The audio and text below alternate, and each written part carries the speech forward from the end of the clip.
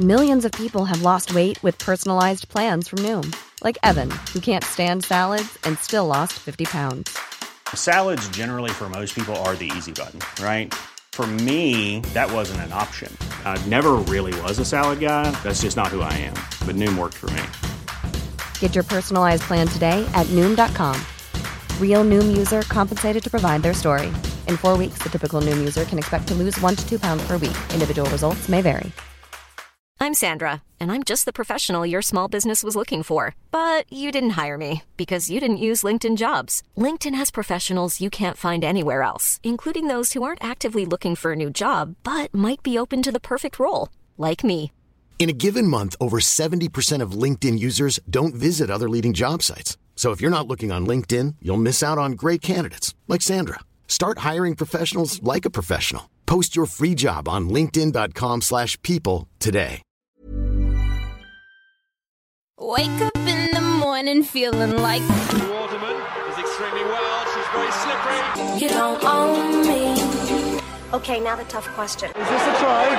Yes or no? Just because I'm a woman.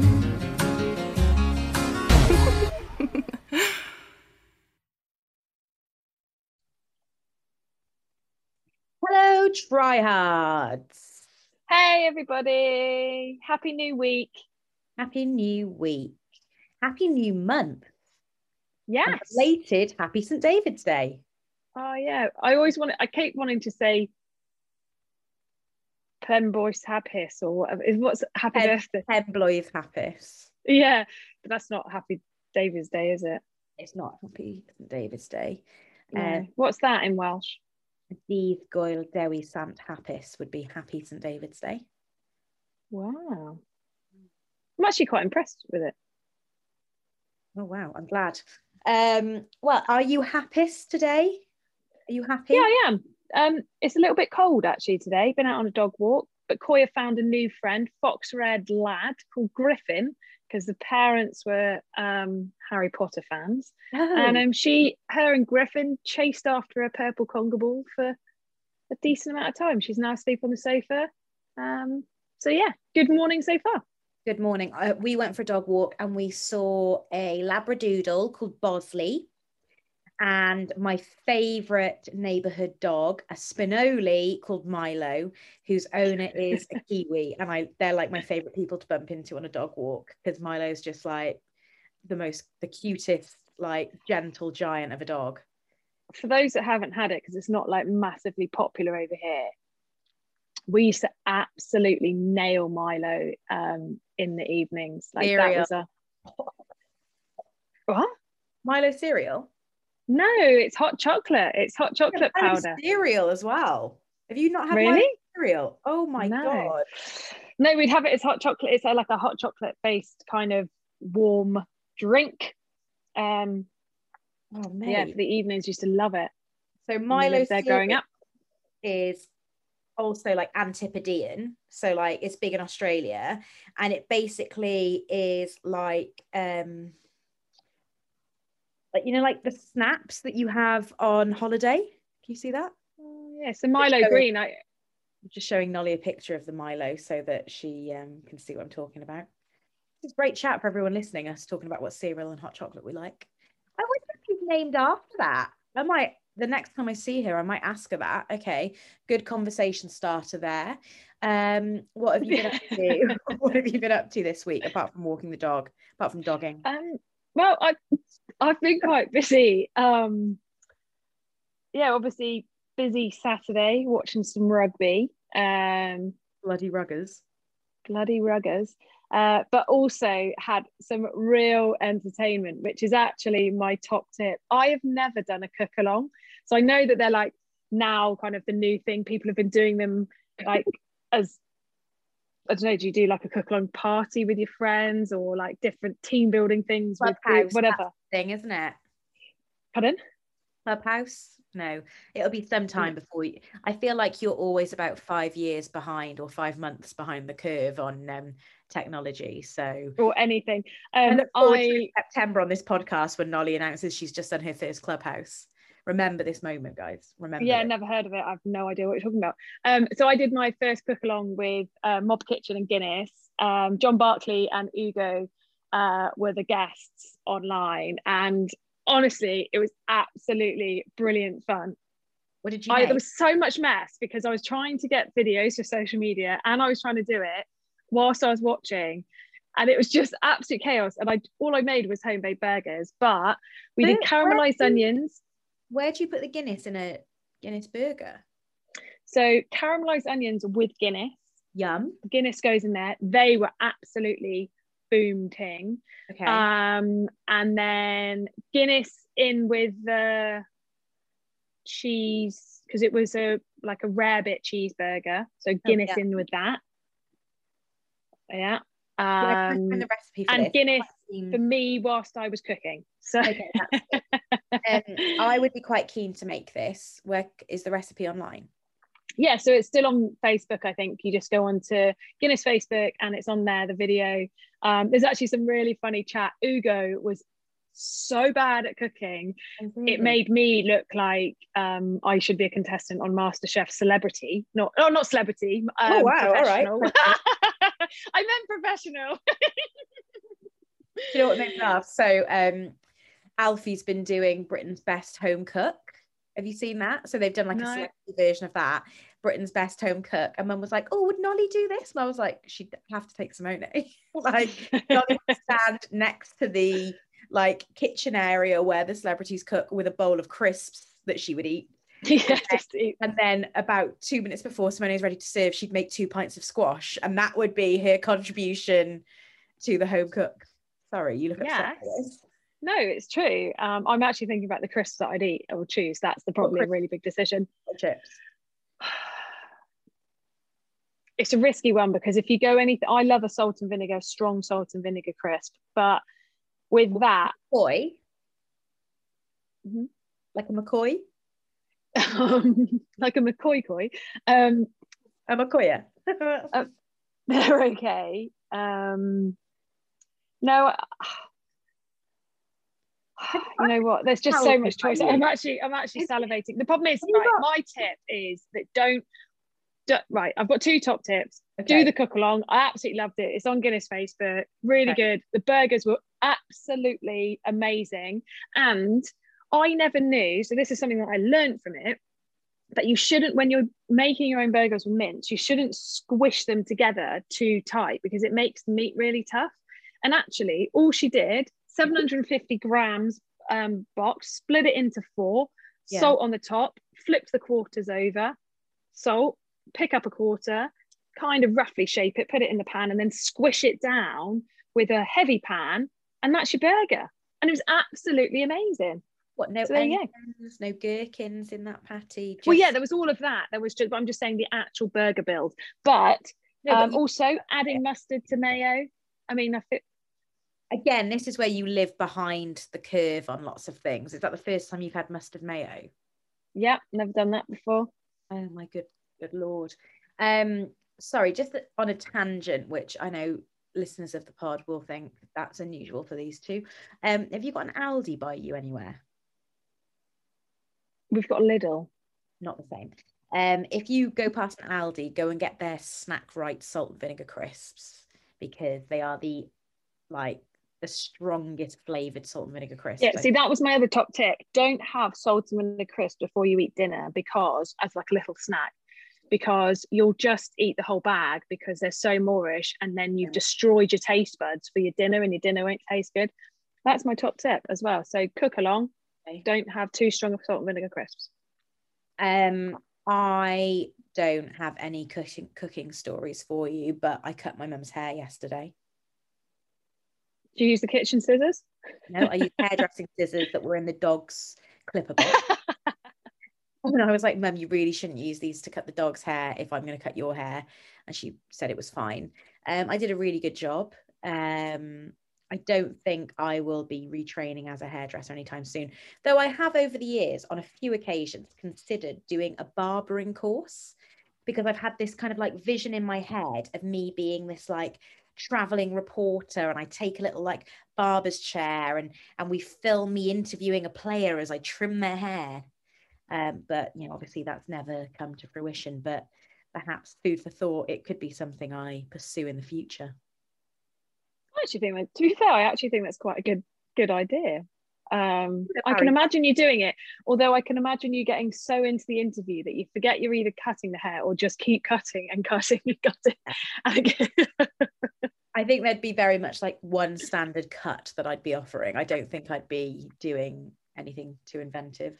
I've got a pause for positivity, which may surprise you because it actually includes you. Oh, what are you? So I was doing some social media stalking of yourself the other day. I just like to see what you've been doing. And basically I was looking at the pictures of you having your makeup done and thinking how much I would love to just sit and be pampered. And I noticed the Mitsubishi link in your bio and this amazing like unsung heroes thing, and how you can go on and nominate somebody to receive a message from yourself and a couple of other dingbats associated with rugby. Sorry Danny, sorry Jim, but I love that sorry England team, Scotland team, Red Roses, but it's all good. #soz. But yeah, I love that you can go on there, somebody who perhaps has done something in the community during the past year, or somebody who has been very brave themselves, or somebody who's done a job that's kind of been, a key worker job, maybe one that's been a bit overlooked, someone who's worked in retail or something. And you can go on and get their rugby hero yourself to do a message for them. And I just thought, what a nice thing for somebody who, might not be getting the praise they need to suddenly get a notification on their phone and your tombstone teeth are saying, well done, congratulations. You know what? That's really sweet. Thank you. You know what? And actually, it's been really cool to do it and to know that there's nominations been coming in. But yeah, make sure you obviously pick me out of that list. But the hashtag for it was probably the thing that really sold it to me. Hashtag motivation. Oh. Motor cars. Yeah. Got it. Anyway, should we talk about some actual rugby from the weekend? We will get to the big one. Shall we begin with the Italy-Ireland game, perhaps? Yeah. I mean, that was the first game of the weekend. Before we talk about the game, can I just bring up the fact that if you haven't seen the Connor Sketches parody press conferences, they're on the Paddy Power social stream. And I know that every time Nolly's talked about these, she's been in fits of giggles, even though, she's talked about it a number of times to me. I can see her laughing now about it. They're so funny. And the parody of Andy Farrell doing the press conference ahead of the Italian game is... I don't want to ruin it for you, but go and watch it because it is so funny. So that funny. Would be that can be your top tip, because honestly, I watched it 3 times because it made me laugh that much. Absolutely brilliant. We will share it on our socials because just class, it needs it. You know what, the game, it's always difficult when teams are playing Italy because it's kind of inevitable, and that's the like narrative of it. I suppose just quickly briefly talking fastly about Italy. I suppose my biggest frustration with Italy is they do some really good stuff. There's parts of their game that is great, and when they play to the line, Garbisi came hard at the line and they scored a fantastic try, and they stuck in the game. They really did kind of front up in certain areas, but they just play so deep. And I talked about it on the pod a couple of weeks ago about how you pass so deep back to then be able to kick the ball. You're losing all of those meters, but also the forwards that are in front of you can't move. And interestingly, one of the things that I was talking to my dad about how, if you notice now, it's obviously a thing and a directive that the referees have been asked to look at, is that offside from a kick. So everybody, and it was really noticeable in the Wales-England game where everyone stopped. As soon as the ball had been kicked back, all of the forwards stopped and waited for someone to come on. And it's like freeze. So instantly, if you're not box kicking, which Italy very, very rarely do, the whole game stops. And then all of a sudden, anybody that catches the ball, because they rarely find grass to be able to get a few extra meters from a defensive perspective, they've instantly got a run up at you. They've instantly got time to counter attack. And when you've got players like Keenan, Lama, Lowe in the backfield for Ireland, they're gonna capitalize on that. So that would be my kind of one thing about Italy, that they've got to look at changing their kicking strategy. One, because it's never really worked, and two, because now if it's being enforced about the offside line, they're just making it impossible to be able to defend a kick. And that's where England come into their own with their kick chase, well, in particular in the autumn. Anyway, that's enough. That was my quickly fastly about Italy. I wanted to ask you one thing about it. I saw that there was an article that had done the rounds. I think it was Rory O'Connor in the Irish Times on Saturday ahead of the game, that James Lowe had underwhelmed in an Ireland shirt thus far, having promised so much from Leinster performances. What did you make of his performance this Saturday? I think he's good. I think he plays with real confidence. I think he's strong. He's physical. I think there's a slight clinical nature to his game that he potentially lacks at times. But I don't think that that's a bad thing. I think he's doing it. He makes some errors when he's trying things. I suppose it's just understanding the influence of that at test level is very different to club level. So you've just got to kind of rein it in at times. There's an offload he tried to go for at a time where, but I think he's physical, he's strong, he works hard off his wing, he's busy, he's got a massive boot. So yeah, I think he's done well. It's just those little errors that are the kind of black dots on the piece of paper that people are potentially looking at. And also you want a winger like that if you've got someone like Keenan at fullback, because Keenan is like similar to how I play, like darting all over the place. So you want somebody with that physicality that can really like hit in hard. Another area, it's really hard to get your timing right. So it's really important that you hold your feet basically. So you're there for the open kick, but then you're also people can use you if it does go wide. For one of the tries, it was disallowed as a forward pass. It was a pop from Casey at 9 to him, and he just overran it. So it's just understanding that timing. But yeah, did you know at the weekend was the first time in 90 years Ireland had a full Leinster backline as a starting line? Oh wow! Unbelievable! Unbelievable! Oh, wow, that is interesting. Well, okay, talking about a Munster man then. One thing I absolutely love from the weekend, you know that this is my kind of thing that makes my heart sing, the pictures of Craig Casey as a very small child mascot with both Axel and Peter Stringer. Just, it made me feel really old because they're players that I have watched play as an adult. And then he's a baby in those pictures. It's not like he's a 12-year-old getting a kind of under 13s jersey off of another young player. He is a baby, and he's small in Peter Stringer's arms, so he must be little.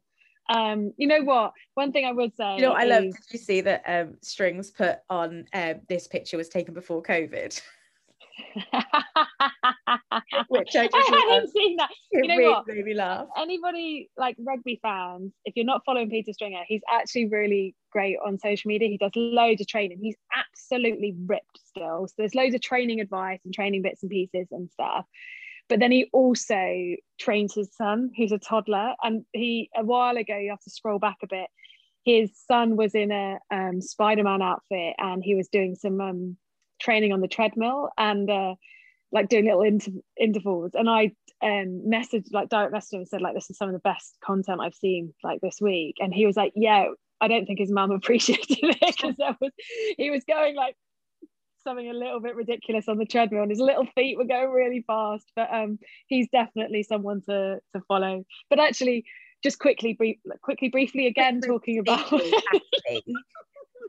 with you. And also, do you know that by saying that beforehand, you're then meant to say it quickly? You're not. Yeah, no, I know. I know. Make it quick by saying quickly, fastly, speedily. Well, you know, it's a double negative. It's like one of those double negatives, isn't it? So it doesn't count. Mm-hmm. If I say quickly, then I've got to do it quickly. If I say quickly, briefly, I'm joking. Yeah. Okay.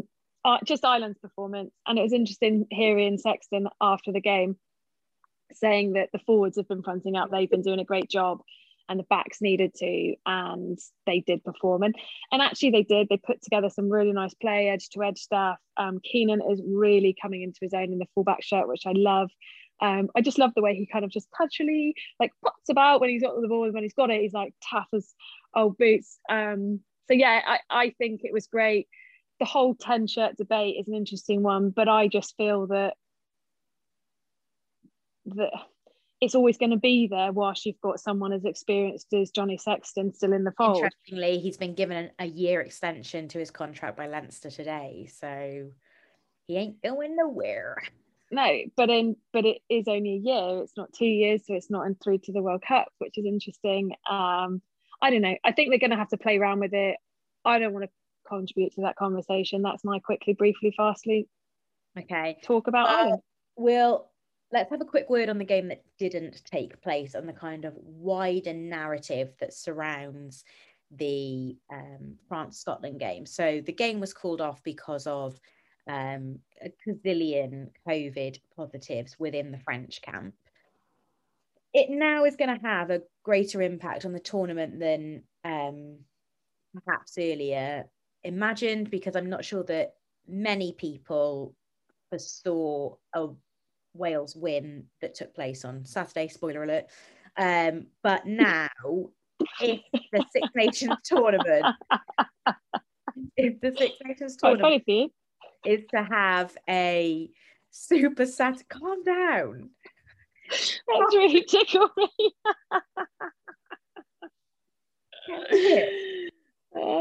If the Six Nations tournament is to have a Super Saturday, where Wales and France are both looking to win the tournament, they have to play Scotland before then. And a little bit of intel for you. So there's a few options at the moment being played with. One of them is that game takes place, because obviously at the moment all games are taking place behind closed doors. It's a lot easier to set these things up. And one scenario is that the game takes place a week on Tuesday, so a week from today, which would mean that France plays Scotland, England and Wales in about a 16-day turnaround or something, or less than that. I'm not great at that, so we know that.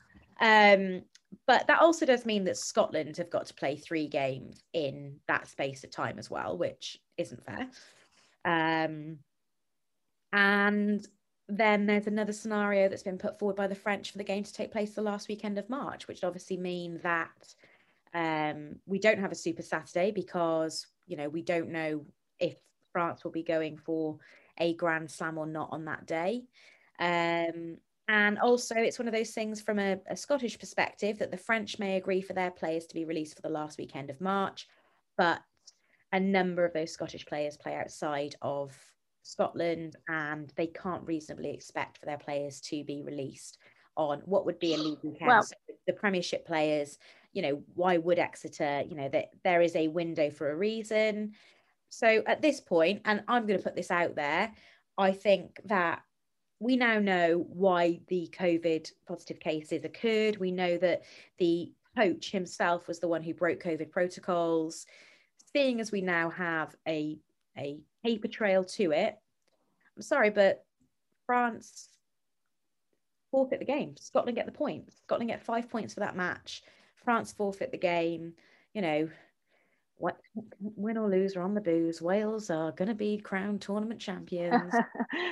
You know what? We sometimes agree, sometimes disagree. I completely agree. I think I think that fundamentally the rules are there for a reason, and they are there at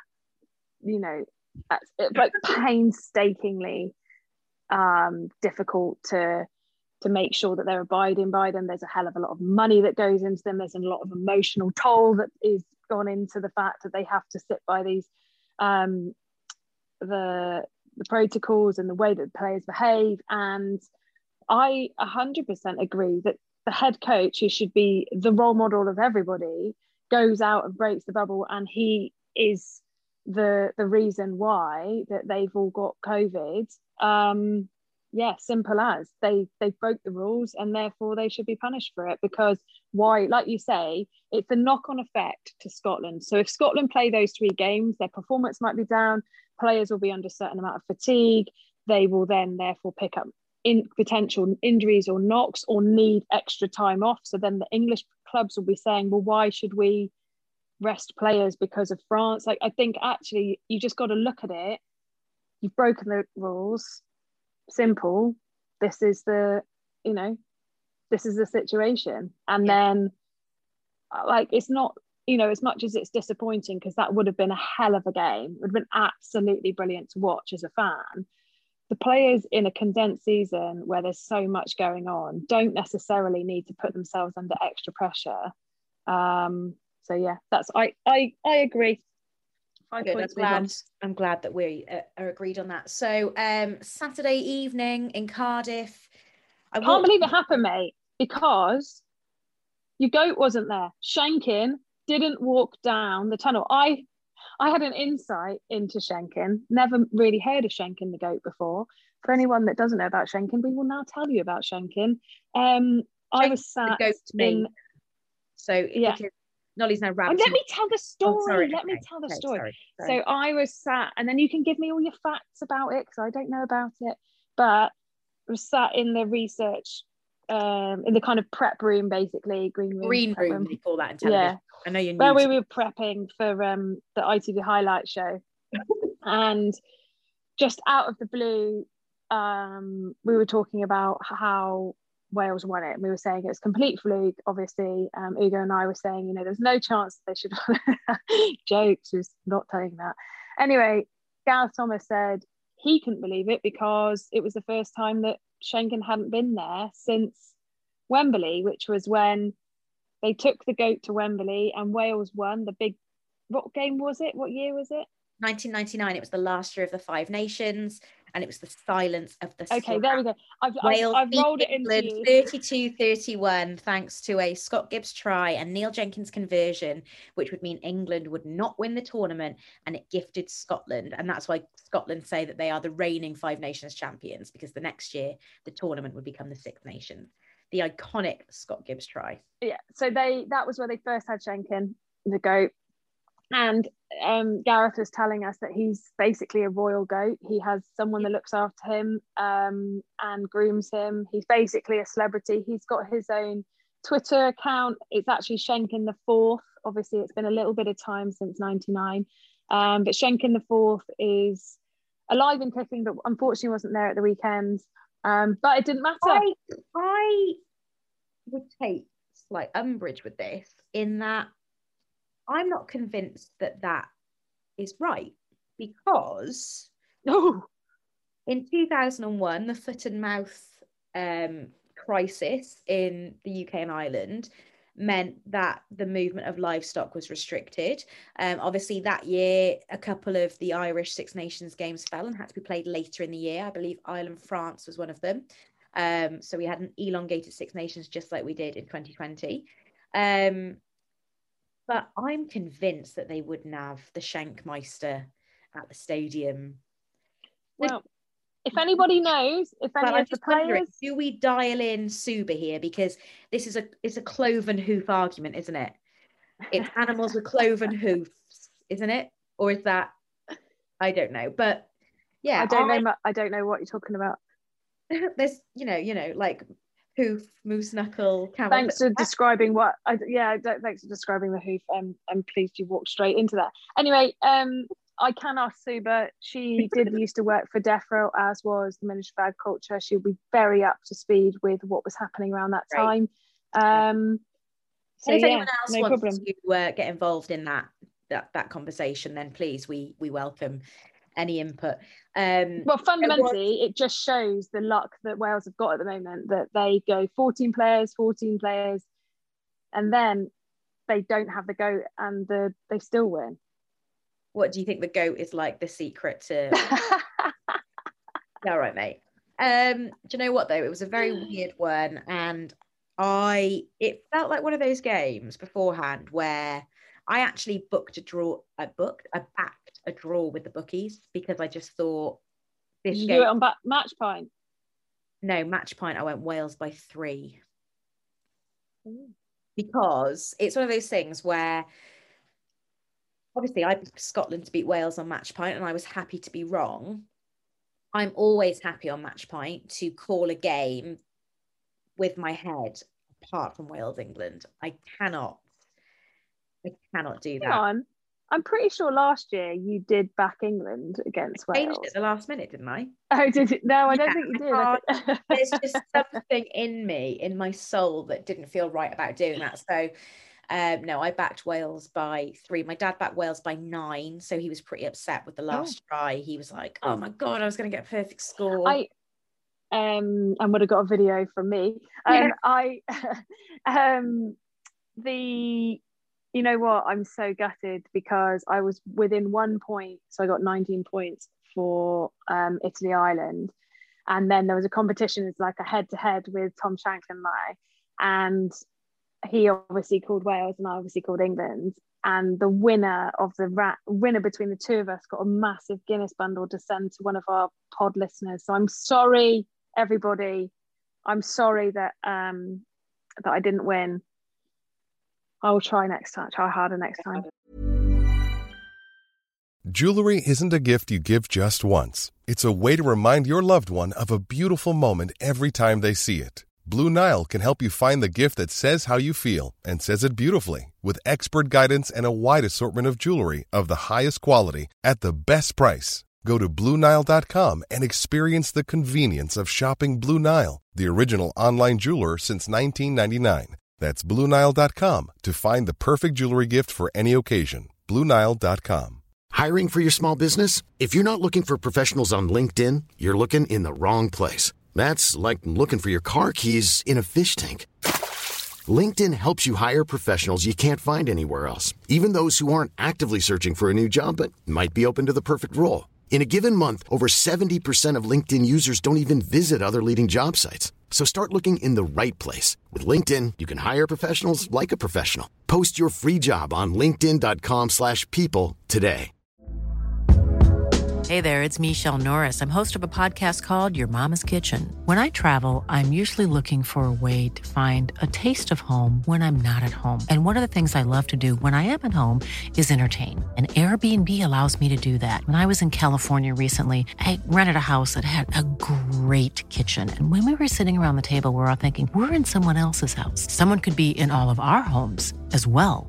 If you have a home, but you're not always at home, you have an Airbnb. Your home might be worth more than you think. Find out how much at airbnb.com/host.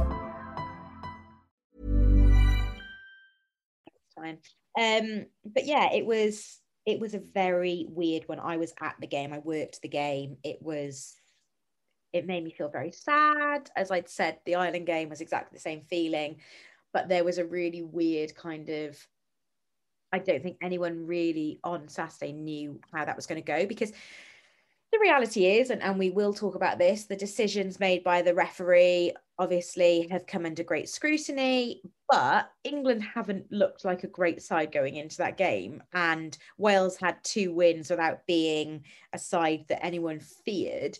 So I don't think Wales have stolen a win from England by any stretch of the imagination here. And you know, as I think has been kind of broken down over the past few days, yes, those 2 tries were contentious, but the second half, England were all at sea. You know what? I think what was exciting about the game was that England were playing better than Wales, but they were basically the pickpocket of the game. They were pickpocketing and taking opportunities. And you know what? Referee's decision. Garcés has come out and said he made the 2 errors, the try, the first one, Garcés, sorry. They're all French, still the same. Yeah, same. He didn't give enough time for the players to get back. All right, simple, that's done. I think the knock on was a knock on. Like I read out a quote from Nigel Owens that basically said on the high TV highlights about which is quite interesting. It's really, really simple, that if you knock the ball forward, you have to regain possession before it hits the floor. So it can hit your body, you can knock it on, and that's why you can catch it again. But because irrelevant if it hit his leg, he knocked the ball forward and then it hit the floor, so therefore it's deemed as a knock on. So actually just the simplicity of that, I think. Do you know one thing it does, like, a bit of a sidebar with it, and I think this is something that we discussed a couple of months ago. I find it amazing that there were so many question marks. So I was in the truck working on replays. We showed the TMO every angle twice of that incident, and the try gets awarded, and you feel like to some extent adventurous play is being rewarded there. If that's, it comes back to this intentional knock-on thing for me. Like I can't get my head around how a defending player can be sent off for not gathering a ball when essentially that's exactly what the attacking player has done there. They've not gathered the ball. I don't know. It's just, there's something in it for me. It wasn't, he's come out to say that it wasn't right, that he said that it was an error. And I think, I suppose for me, there's a couple of things. One, the fact that this had to be questioned, and when you look at the law written down, there is too much scope for interpretation. I think, Gareth Thomas, as we were chatting about it, put it really simply. Look at Lewis Rees-Zammit's his reaction. We know that a law written down can be interpreted in certain ways, but there's certain ways that as players, the interpretation. Yeah. And actually it's just because you can't write things down in a certain way that is so specific. And obviously I've given a version of it that Nigel Owens has shared, but I think that fundamentally there are parts of the game that are just parts of the game that as players, as refs. Yeah. And I think that it just question, like it brings up the question of, do our laws and does the law book need to be just looked at again in terms of, right, how are we wording this? How do we describe it? Let's make it super clear so that can be flashed up on the screen and give someone an explanation. You spoke about in the article that you wrote a while ago for the 15 about how we can interact with fans differently. The law interpretation, the fact that there are numerous occasions now, every single weekend, we are seeing debates between experts, in inverted commas. How on earth is the person at home supposed to understand? And I think one thing that I've seen a real positive shift in the Gallagher Premiership is the TMO and the referee and their communication. So the TMO will say, this is what I'm seeing. The referee will say, this is what I've seen, and then repeat why the sanction is then put in place. Obviously, it's been in relation to all the red cards. And I think that that's really super simple because it's clear for people listening. It's also then reiterates to the commentators exactly what they need to suggest, whether they can say, look, it's simple, like this is it. And you're hearing Ugo Benkei and the team talking about it. So I think there's that point. But then there was a tweet this morning from Martin Bayfield saying, well, are we wrong to expect two French people to speak in English?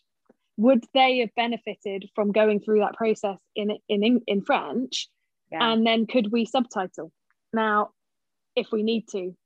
Or can we have an interpreter that then goes through into the commentator's ear so the commentators can translate? I think it's an interesting point, but I think that that's something that clears up the kind of ambiguity. Is that the right word? Yeah. Ambiguity about the laws. So we've got as clear as possible, but then the other side of it is, can we make these laws slightly clearer so that we're not having these big debates, mainly not because sport is great for debates, but more for inclusion of people that don't really understand the game. They don't need to be pushed aside. They need to be included. So that would be kind of my point from all of that.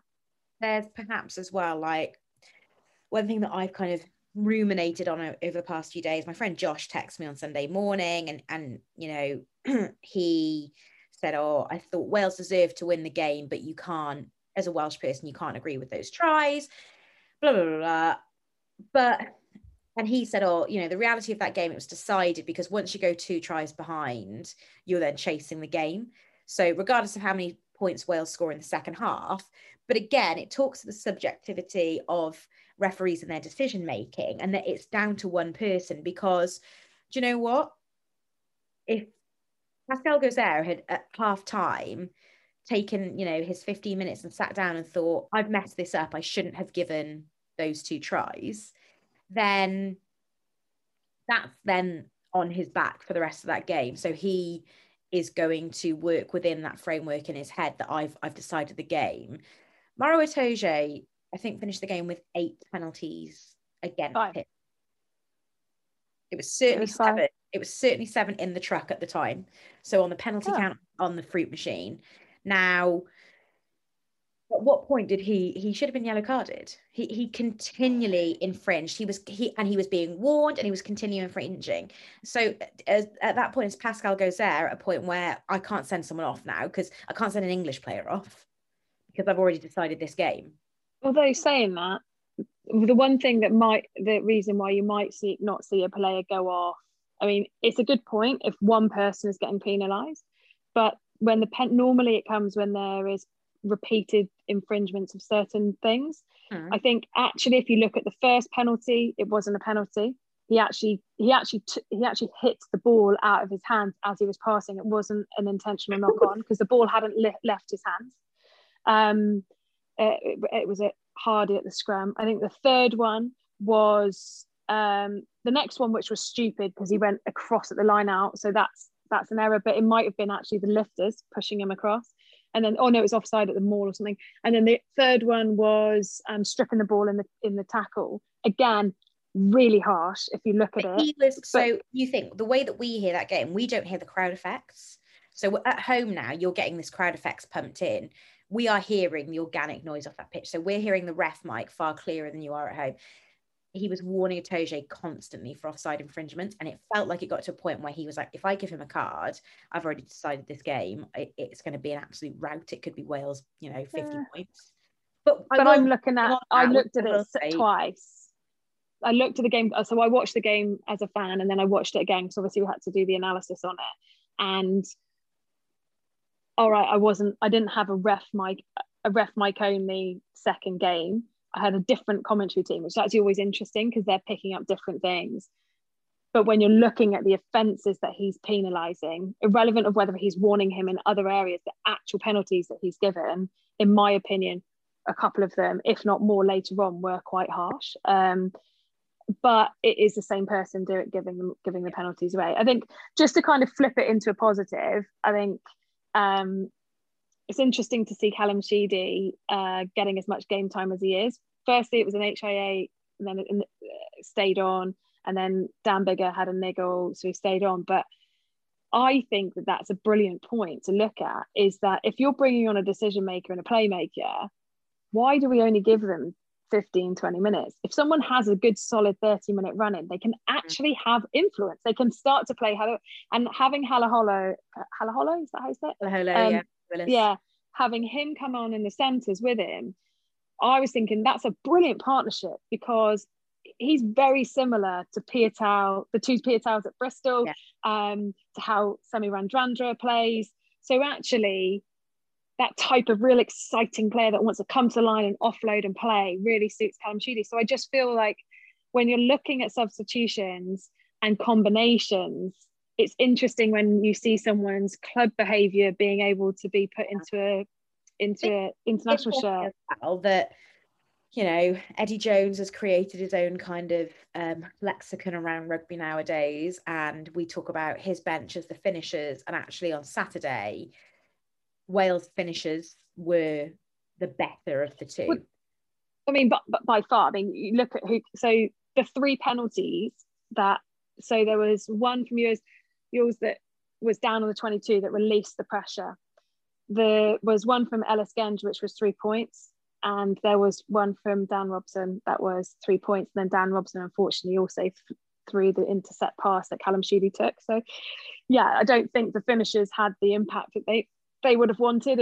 And it's difficult because normally penalties come from pressure or fatigue. And did they feel the pressure that they were coming on at a time where they had to force the play? Possibly.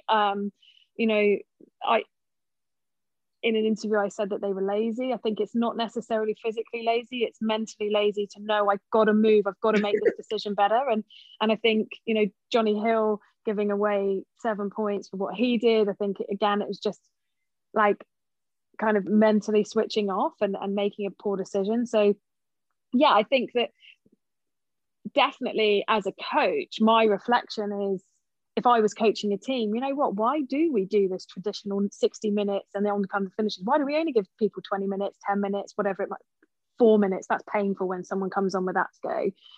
Why don't we give people a bigger chance? Safety thing as well though, isn't it? Because if you bring somebody on with 30 minutes, because we have a limited amount of bench options, you know, it wasn't that long ago that there were 22 people in a match day squad, not 23. So it's protection, because you might bring somebody on with 30 minutes to go. And if somebody, so you might bring Callum Sheedy on, if somebody else in your back line gets injured, you're then working through you could finish a game with 14 men, not through indiscipline, but through that actually happened in France-Scotland game, the Scotland-France game, the ladies game in the autumn. Well, it was in the autumn, but it was the finishing part of the Six Nations. It happened. They made too many substitutions because of injuries, but it's risk-free reward, isn't it? All I'm saying is, I'm not saying empty the bench. I'm not saying get everyone off. Obviously, if you get everyone off super early, like you say, they could get injured, and then you reduce players. But with you, it's an interesting one that we see it early for props because of fatigue, but they can come back on again if there is an injury. But at the same time, you rarely see decision makers go off. You rarely see playmakers go off early. And I just feel that we've seen 2 games where Callum Sheedy has come on. He is a totally different player to Dan Biggar and had a massively influential performance, which I think is just something to think about. I just think it's great. And yeah, him playing well, Hardy playing well, second start, I thought he was class. The fact that Maro was breathing down his neck the whole game, and was allowed to, but he still stuck with it. Fair play. I've been in that position as a scrum half, as a new scrum half. It is hell on earth when you get a charge down, when you get caught at the line out, where you get smashed on a snipe. And it's like constantly niggling away, like biting away at your confidence.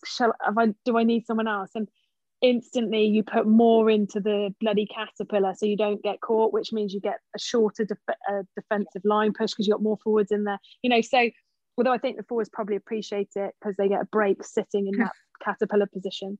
Anyway, Wales. One thing I want to pick up on, because we've talked about Maro, and I don't want it to be an inherently negative conversation around him, because I think he's an absolute legend, and having worked on that 20s World Cup when he was captain, he's something very special. And I think he has had some very unfair press off the back of the game in his penalty count. And I think actually you have to look at it as being a young man who is so desperate to win and is in a very difficult situation at the moment with very little rugby in those legs because of what's happening with Saracens and stuff like that.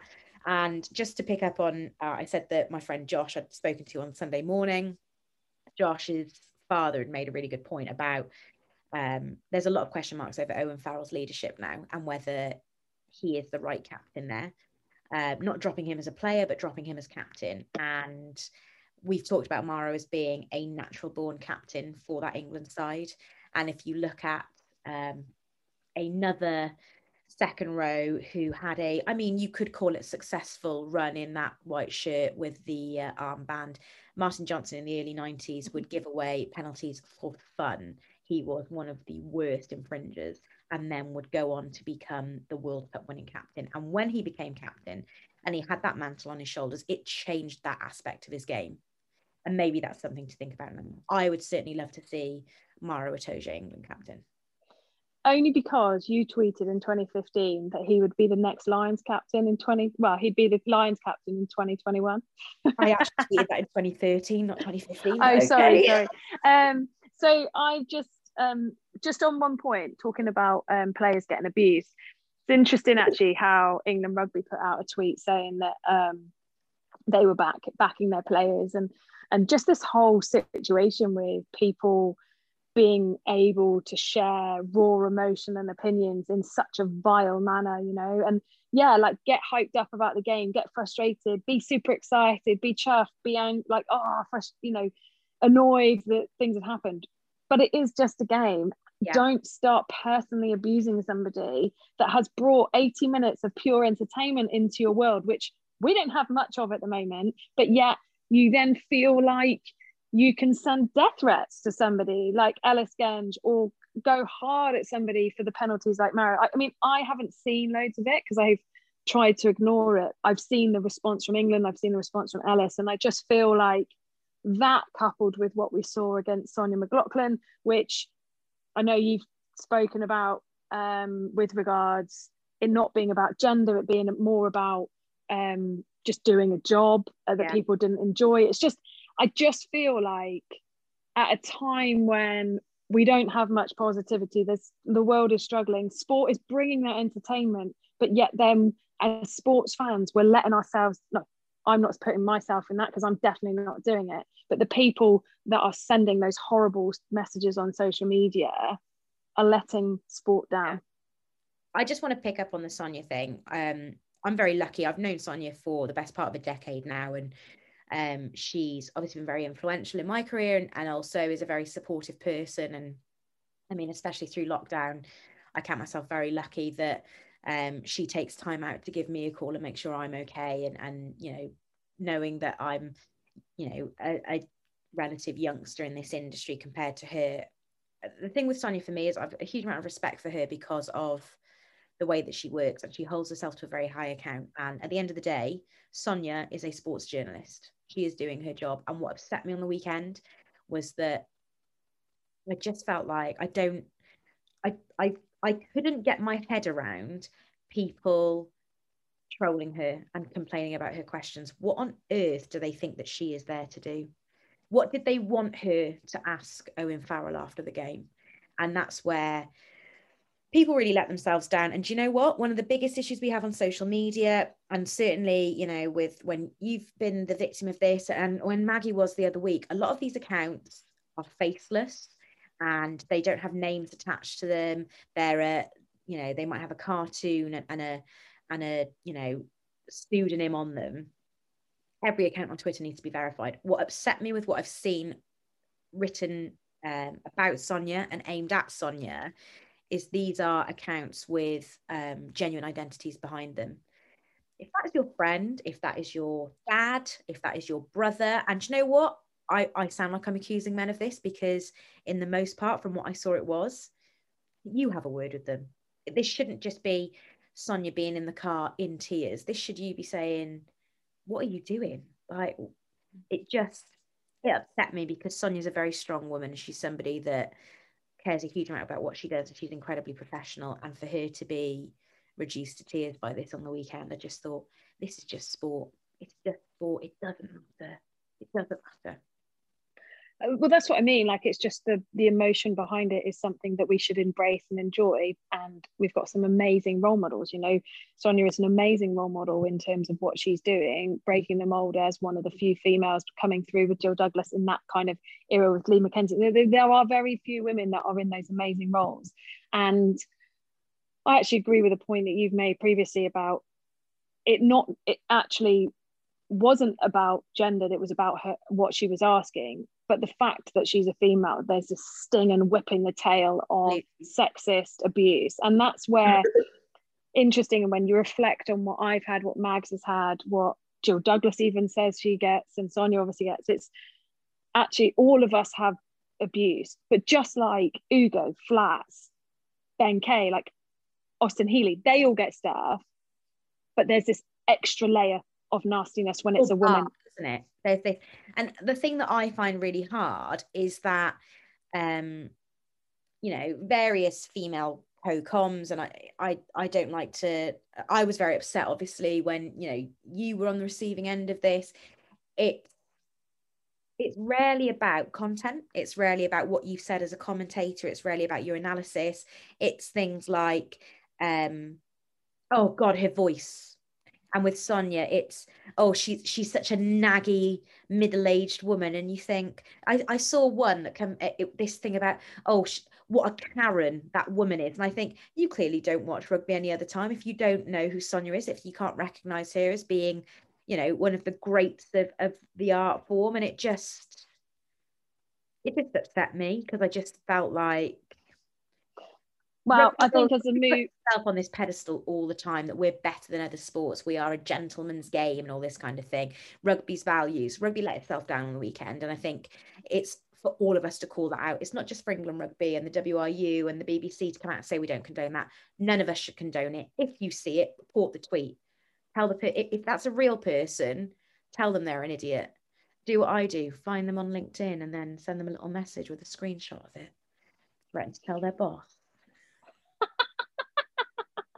I think one point you've made is about the verification, and it just, to me, is what's it going to take for social media to make that step? It is a huge step that needs to happen. It isn't about an invasion of privacy, because it's about verifying, this is me, this is who I am, and then and actually you're accountable for what you're putting out there. And it isn't hiding behind, oh, this is my opinion, because they are personal, horrible, nasty comments that you would never say to someone's face. I think legally, I'm intrigued about the whole death threat thing to Ellis Genge. I think that's just the most ridiculous step in this as well.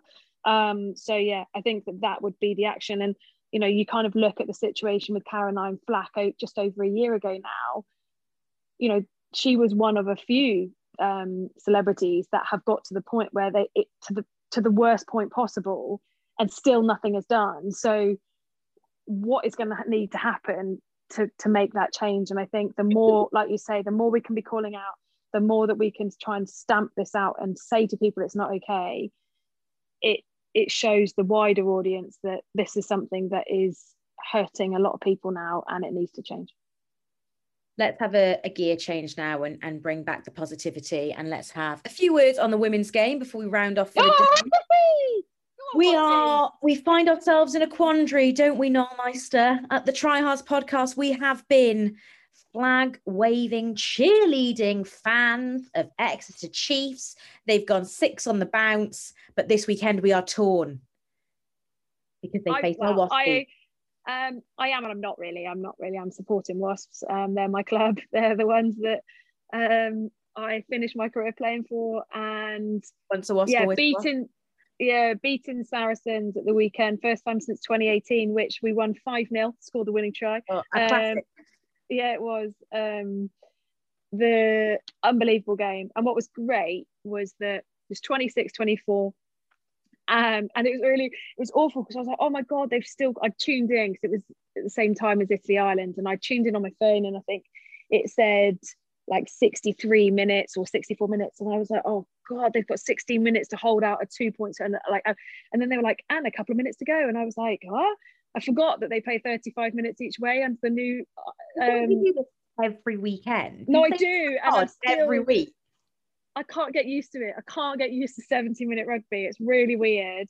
But fair play. I think on the back of losing against Quins when they were 19.195, I think, up, and they lost the game.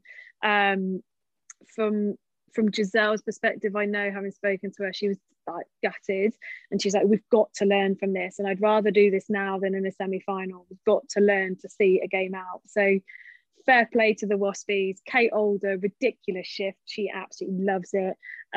Abby Dow took a decent couple of tries, some massive handoffs, and then Meg Jones pulled the strings and got player of the match. Yeah, she's playing some really good rugby, and Giselle said she's having a real good time coaching her. And actually, maybe this is a bit of an inside scoop for everyone. Not that it tells anything, but Giselle said, right, we've got to be running straight. And Meg likes to like bounce around. And so Giselle was like, right, in this part of the game, you've got to run straight. And Megan didn't. So she penalised her and took the ball. And Meg was like, okay, I'm finding the space. Giselle said, but the rules are, you've got to run straight. Like, that's it. Yeah. So apparently the next 2 times Megan got the ball, she looked to pass, she literally ran like dart straight into and just got smashed.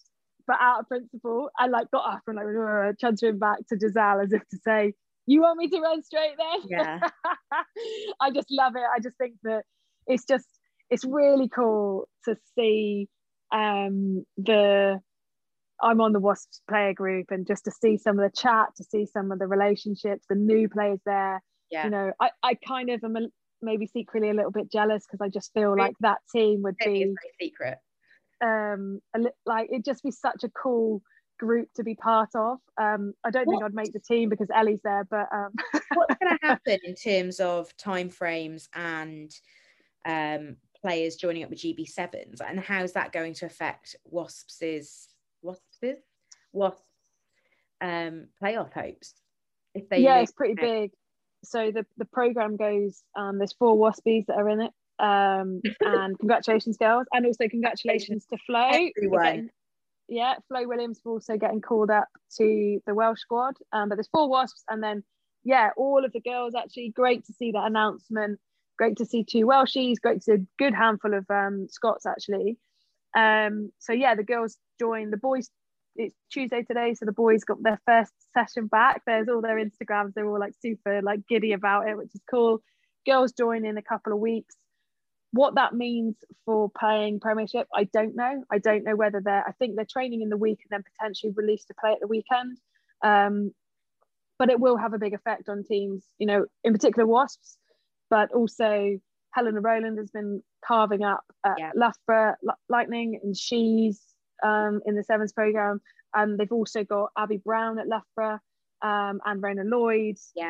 Quins will be losing Chloe Rowley, so there's lots of players that are going to be in and out potentially. But it's also a really interesting kind of conversation now around Scotland, because you've named those girls who are Scottish players who would have played in Six Nations, and Jade Conkle's just announced that she will be taking up a trainee firefighter position with the London Fire Brigade. So massive congrats on that, Jade. That's awesome.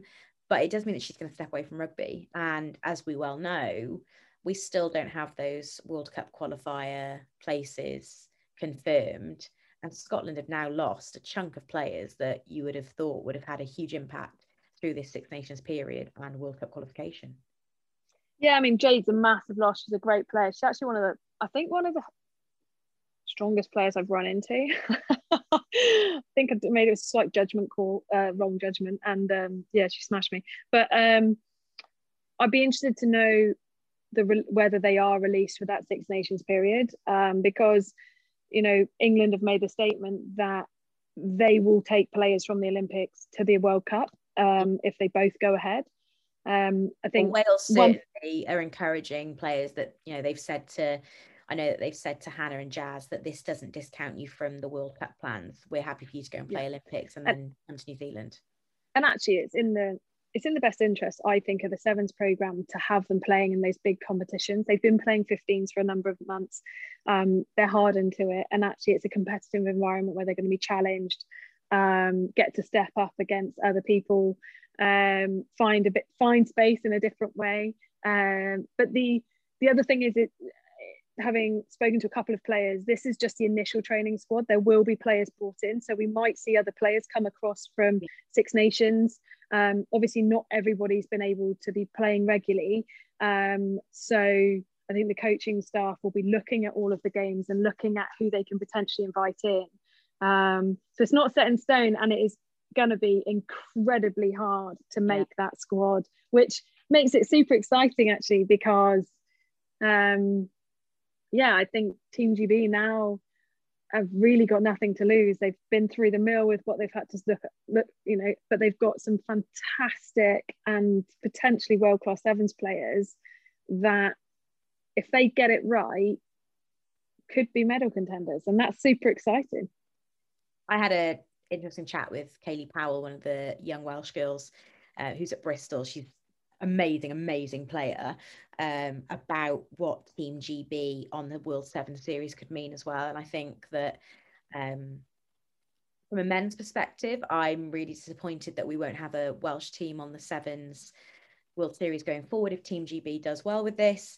because it's a pathway that has been diminished. But obviously the Welsh girls have only ever played one series or one event on the series, and that was when they were guests in Paris.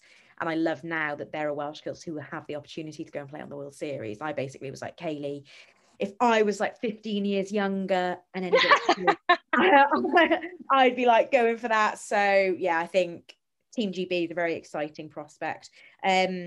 One thing we need to do is send our love to friend of the pod, Sarah Byrne, who was in Cardiff last week having an op on her shoulder. I know that you've spoken to her. Get that girl back for the World Cup, because to be fair, I said, is it going to be long? And she's going to be she's aiming to be all okay and good and fit and strong to get back for the World Cup. And she said, I've got to be, obviously it may take a little bit longer because of scrummaging. I was like, mate, I'd take you as a back row. In fact, I'd probably take you as a winger. So don't worry about the scrummaging. Just get on that plane, girl. Crash ball centre. Crash ball centre. I can see her at 12. Awful. Lovely. I hate that. Distribution as well. You know what? She actually played centre. She talked to them in an interview and a chat. I think maybe she even told me when we were first at Hartbury that she also played 9, which I thought was hilarious.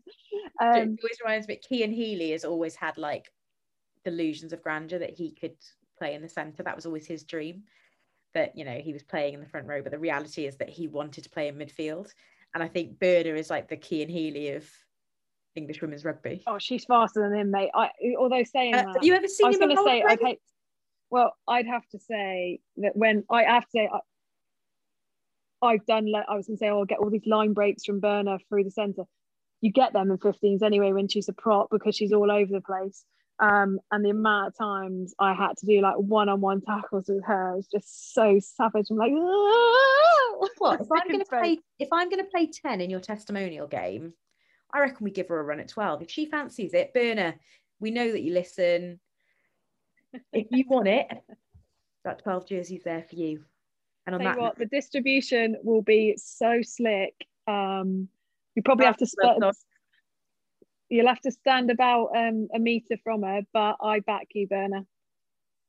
On that note, good luck with your rehab, buddy. And big love to everyone listening out there. Get in touch with your pauses for positivity, your top tips, and we'll see you soon. Subscribe, 5 stars. Cheers. Cheers. Mom deserves the best, and there's no better place to shop for Mother's Day than Whole Foods Market. They're your destination for unbeatable savings, from premium gifts to show-stopping flowers and irresistible desserts. Start by saving 33% with Prime on all body care and candles. Then get a 15-stem bunch of tulips for just $9.99 each with Prime. Round out Mom's menu with festive rosé, irresistible berry chantilly cake, and more special treats. Come celebrate Mother's Day at Whole Foods Market.